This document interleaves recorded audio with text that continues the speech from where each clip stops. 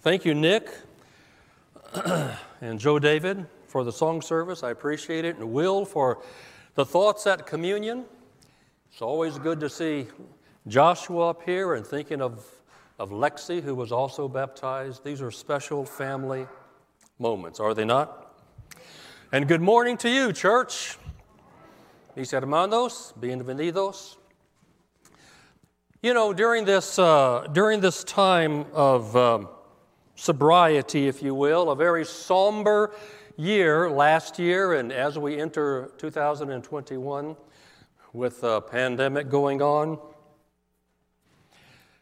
every now and then we just need a good laugh, do we not? You know, I was at, and this has zero to do with the sermon, which is the reason I preface it. That's my disclaimer. I was in Lowe's the other day getting something. I don't know what it was. Pulled out my wallet to pull my credit card out, and the lady behind the counter saw my military ID. She saw a portion of it, so she knew exactly what it was. And she said, "Darling," well, I love it here, by the way. "Darling," she says, "Darling, thank you for your service." I said, "Well, that's nice of you to say." And she said, "If anyone ever gives you a hard time, you send them to me." True story. And I asked, what would you say to them? And she said, "I'd tell them to go suck a pickle." And actually, my first thought after that was, what a great place to live. I have traveled the world, honestly, and we've so loved Tennessee the last 15 years, and by God's grace, this is where I'll take my last breath. But anyway, and I've never been anywhere where people, total strangers, call me dearie and darling, thank me for my service, and tell my enemies to go suck a pickle. I mean, that really is about as good as it gets. I guess it does relate a little bit in that we're talking about family here, and that's who Paul is addressing in the book of Colossians. Christ supplemented is Christ supplanted. Now, I meant to say that last week, but frankly, since I don't use notes, I just forgot it. But it is the singular theme of the epistle to the Colossians. In fact, it's also the singular theme for different reasons to the letter to the Galatians and to Romans. Christ supplemented. If you think that's just fine to have Jesus Christ as one of many others that will either get you to heaven or, equating them, him with the angels or whomever, then you've completely missed the point of the good news of God through Christ. Christ supplemented is Christ supplanted. Now, that is, without a doubt, the single theme of Colossians. If you'll recall last week, we started the epistle, and we're talking about the Colossian heresy. You don't have to have a label for it. If you were to read through all 4 chapters of Colossians, I suspect you wouldn't know what to call whatever the false teachings were at Colossae, but you would understand why Paul's really concerned. He's really concerned because they have taken away the preeminence of Jesus. They've taken away the supremacy of Christ. They've removed the only begotten Son of God and just made Jesus Christ one of others, one of many others, either angels or some other elemental spirit or whatever, however you choose to define it.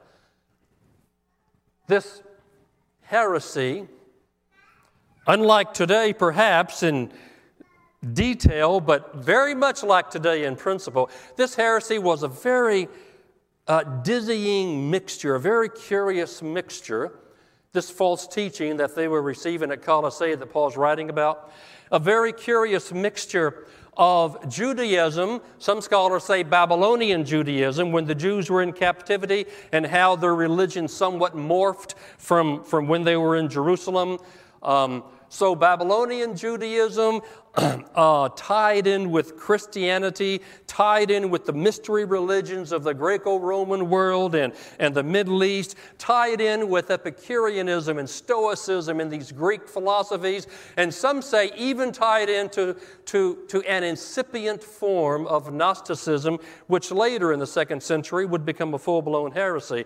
Anyway, it's this eclectic combination, collective of all these crazy thoughts.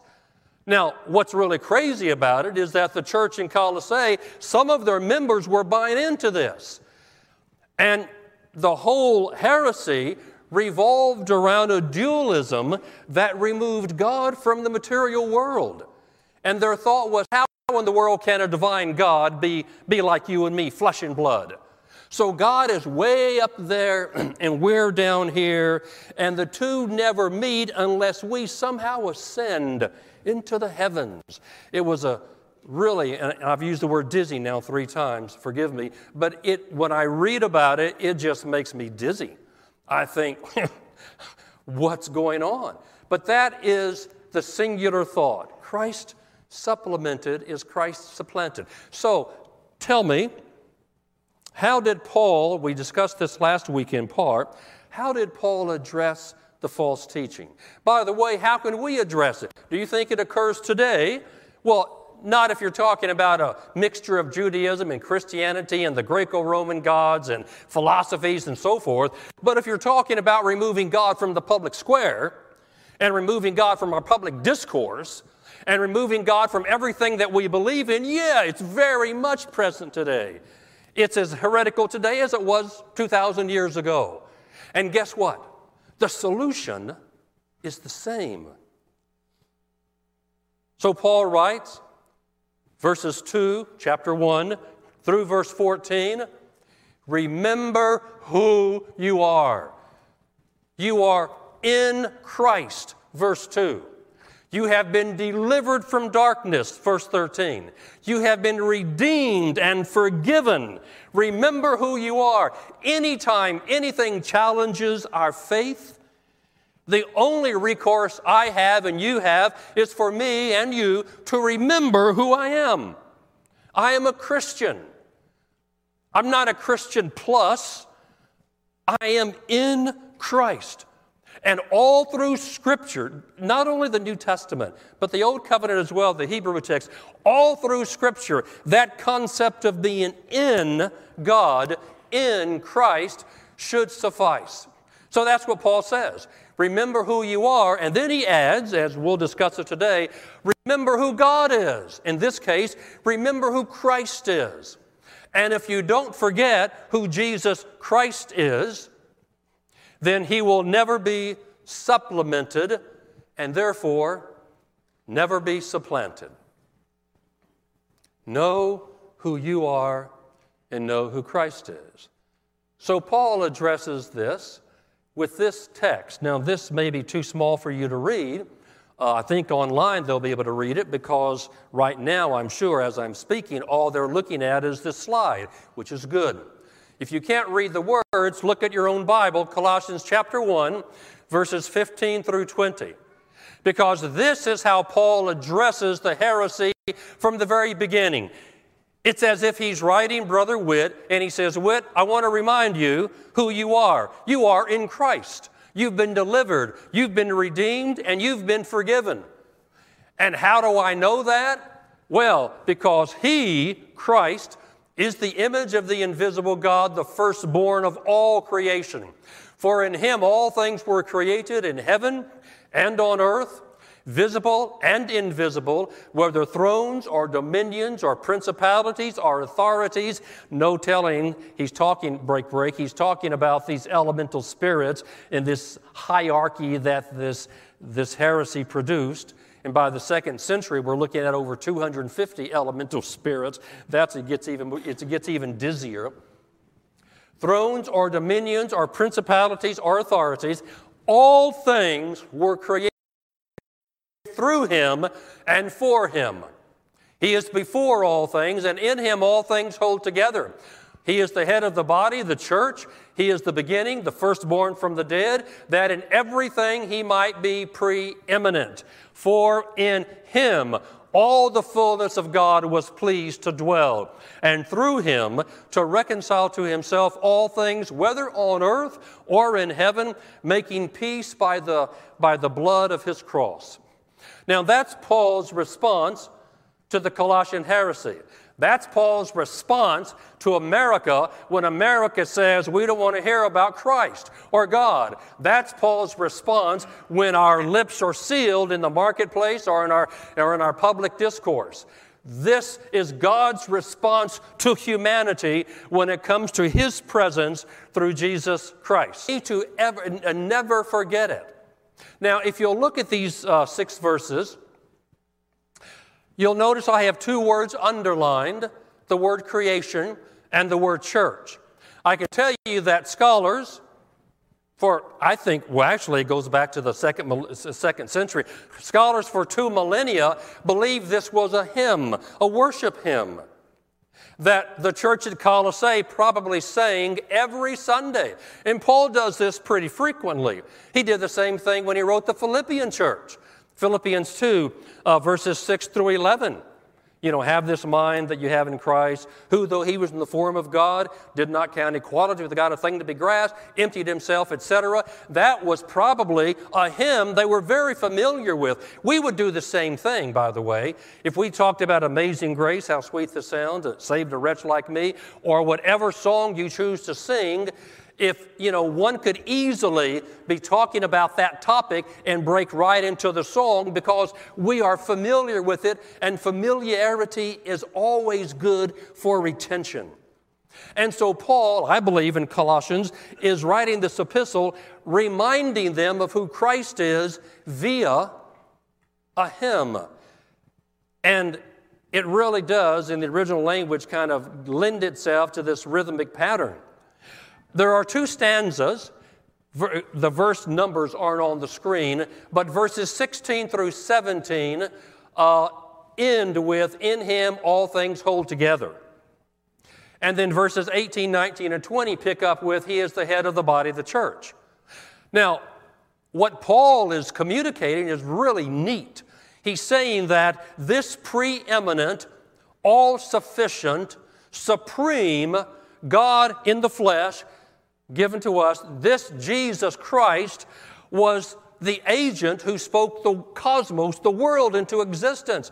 He is the agent for creation, but he's also the agent, if you can think of a better word, that's fine. He's also the creator of a new creation, the church.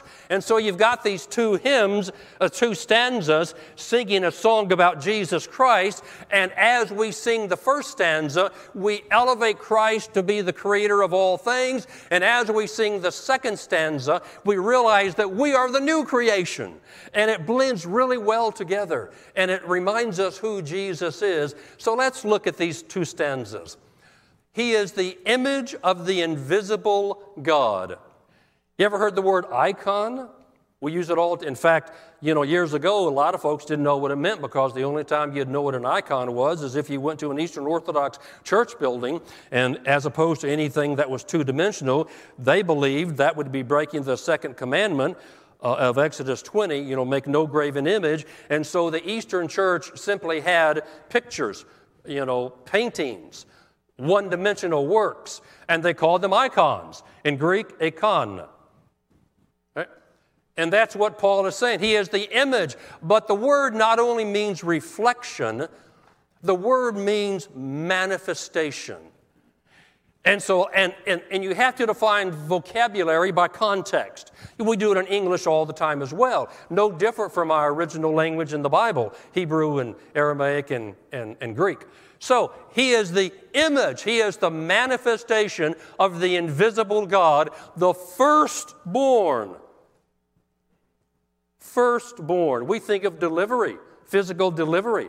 But the word not only means, literally, proto, first, tokas, birth, not only means firstborn, but in the context, it can also refer to existing before or beginning. And this context clearly lends itself to that definition. He is the manifestation of the invisible God, the beginning of all creation. For in him all things were created. I mean, just what you're reading is what the Apostle Paul wrote, inspired by God. What we're reading in English is precisely God's thought, the Spirit of Christ.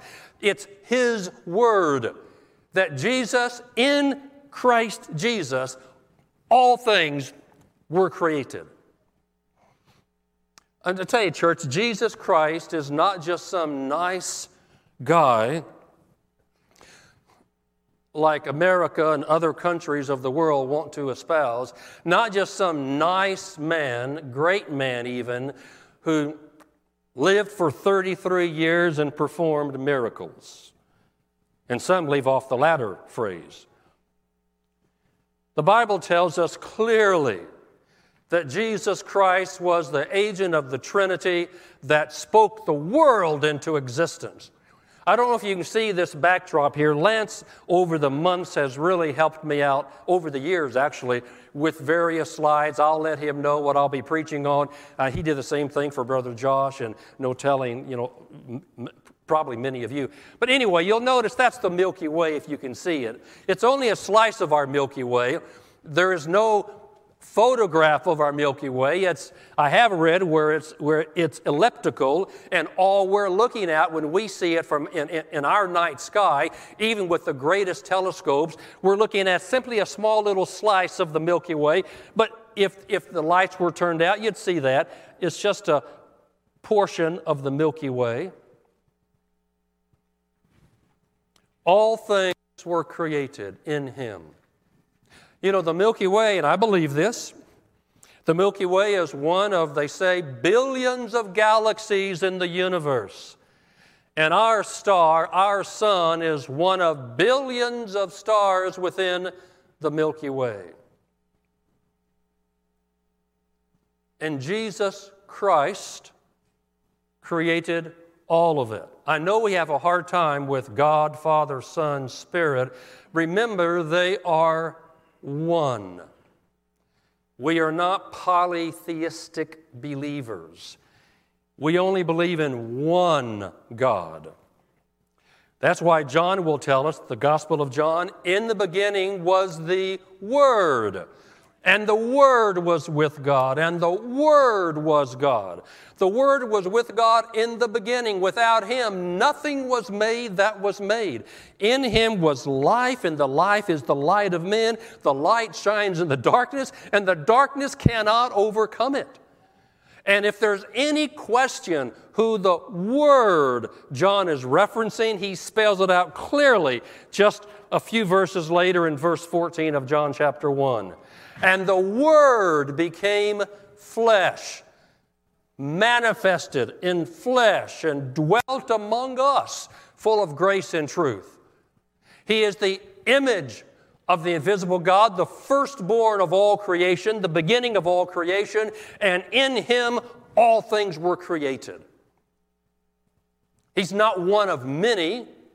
He's the only one. And if we ever lose sight of that, we lose sight of the gospel.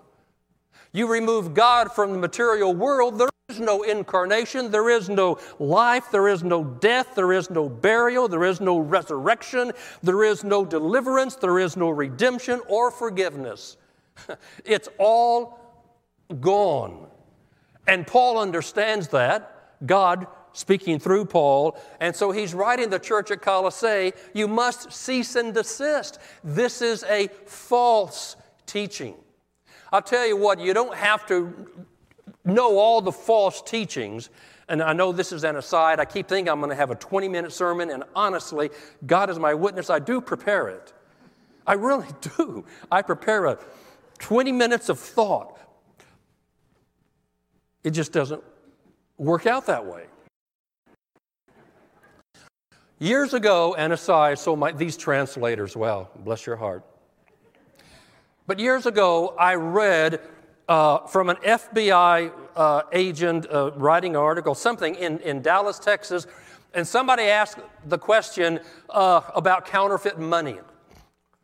And the guy, how do you, what do you look for in counterfeit money, the currency, the bills? And he said, we don't study counterfeit money.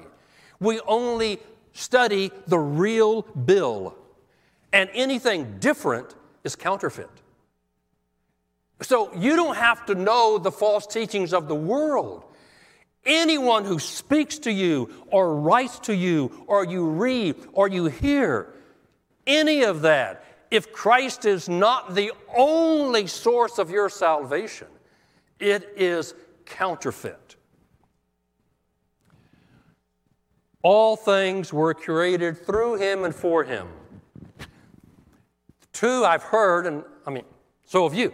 There are two questions that every philosopher has asked long before God was made manifest in the flesh in the first century. The two questions of human history have always been, does my life matter? And why am I here? Does my life matter? And God, through Paul, tells you, everyone, yes, your life matters.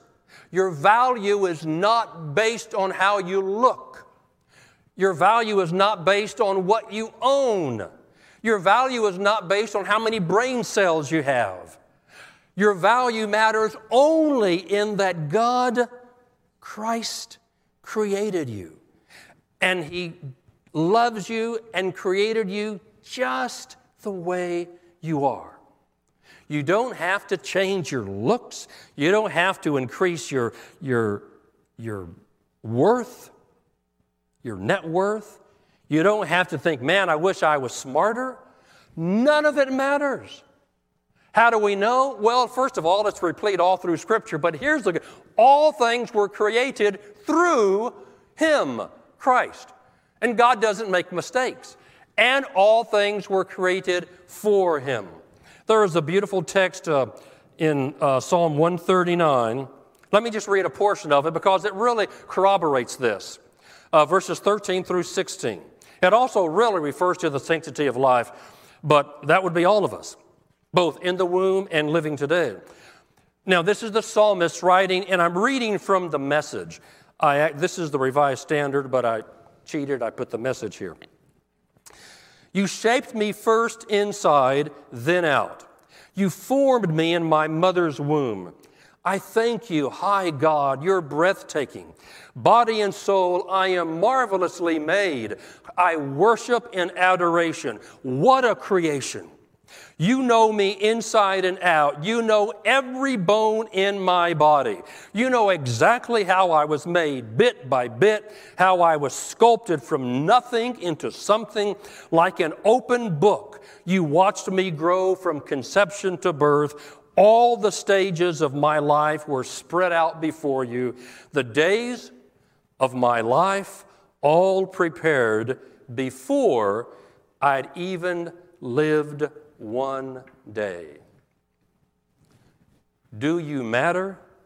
Oh, yes. Oh, yes. Whether we take our last breath at 1 month old or our last breath at 101, you matter. And if anyone even hints that's not the case unless you change something, it's heretical. Don't believe it. It's the devil's lie.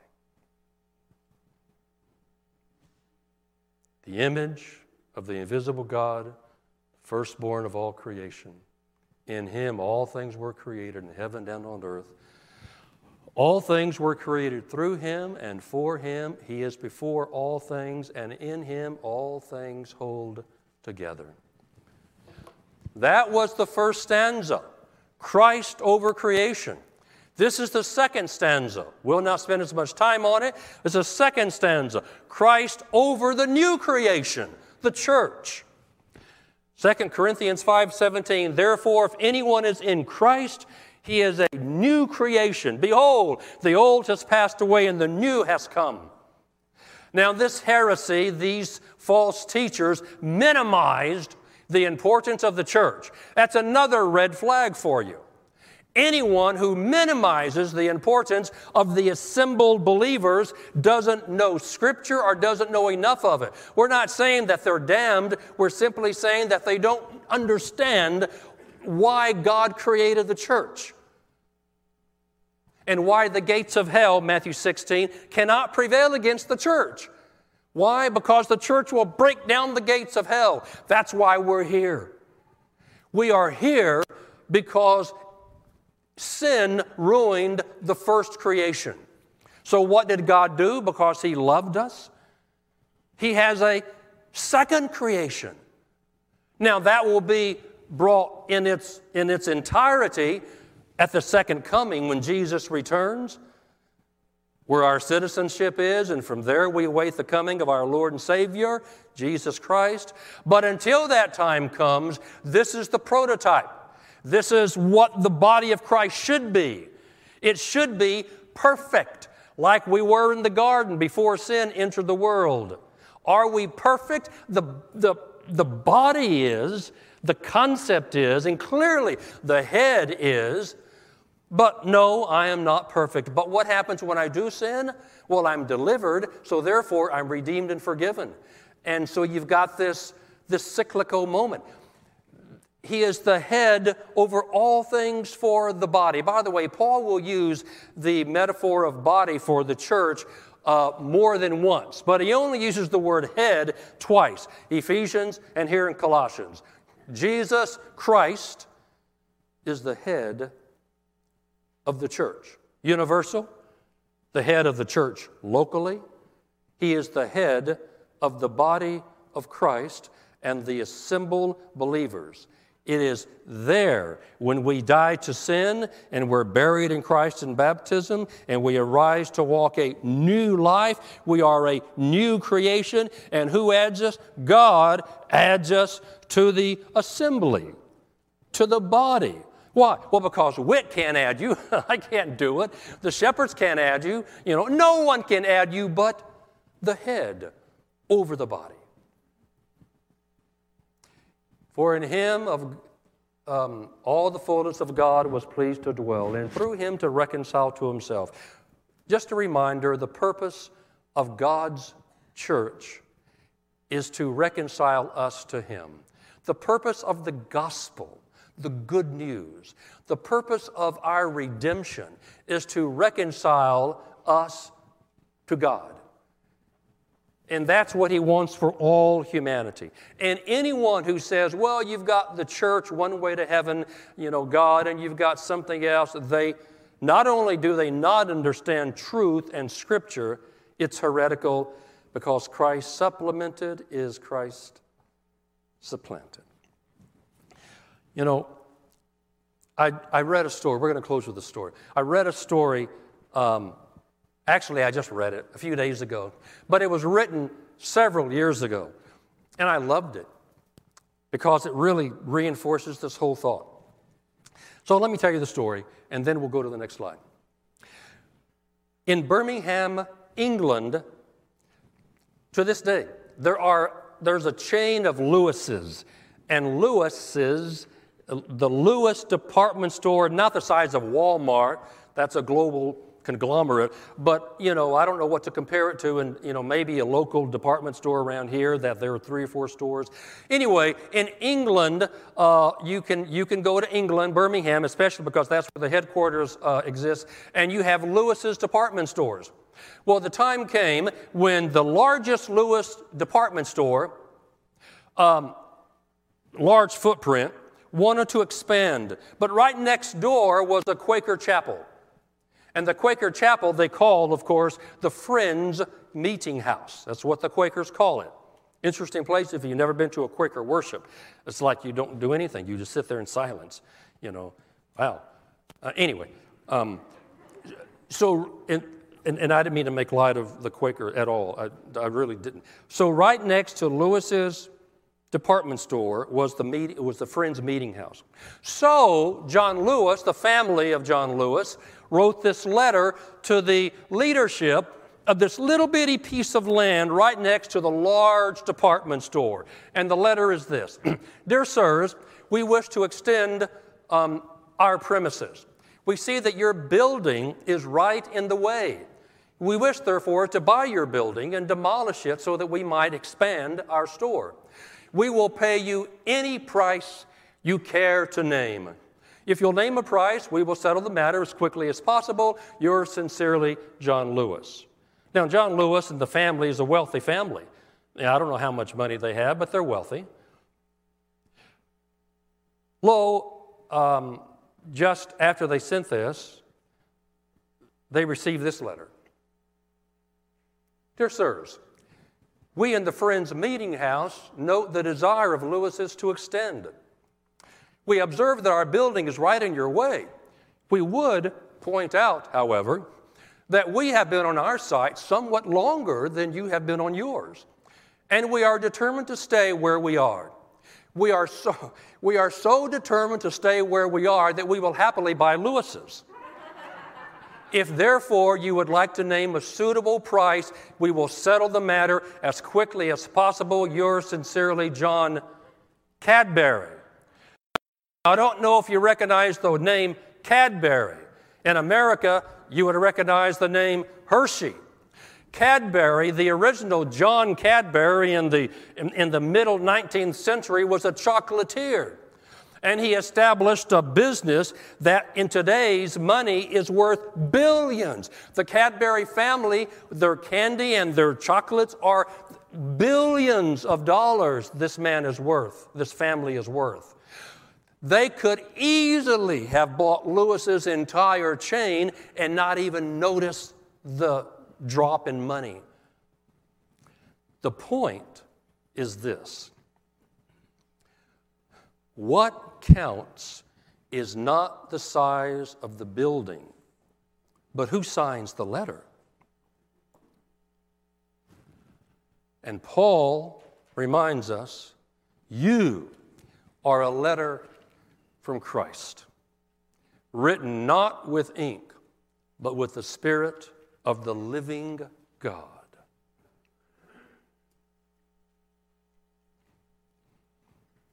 Do you matter?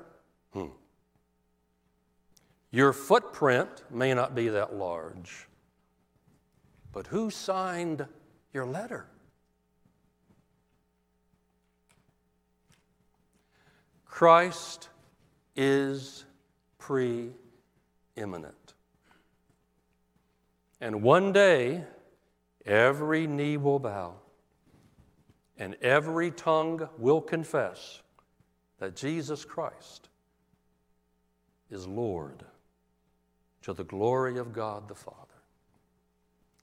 This morning, if you've never received Christ as your Lord and Savior, wow, change that immediately. Die to your sins, as Paul writes in Romans 6. Be buried. What do you do with a corpse? You bury it. Die to your sins. Be buried with Christ and arise to walk a new creature. Saved, redeemed, and forgiven. And if you are in Christ and you choose, you need to rededicate yourself, then return. Come home as we stand with Joe David and as we sing, church.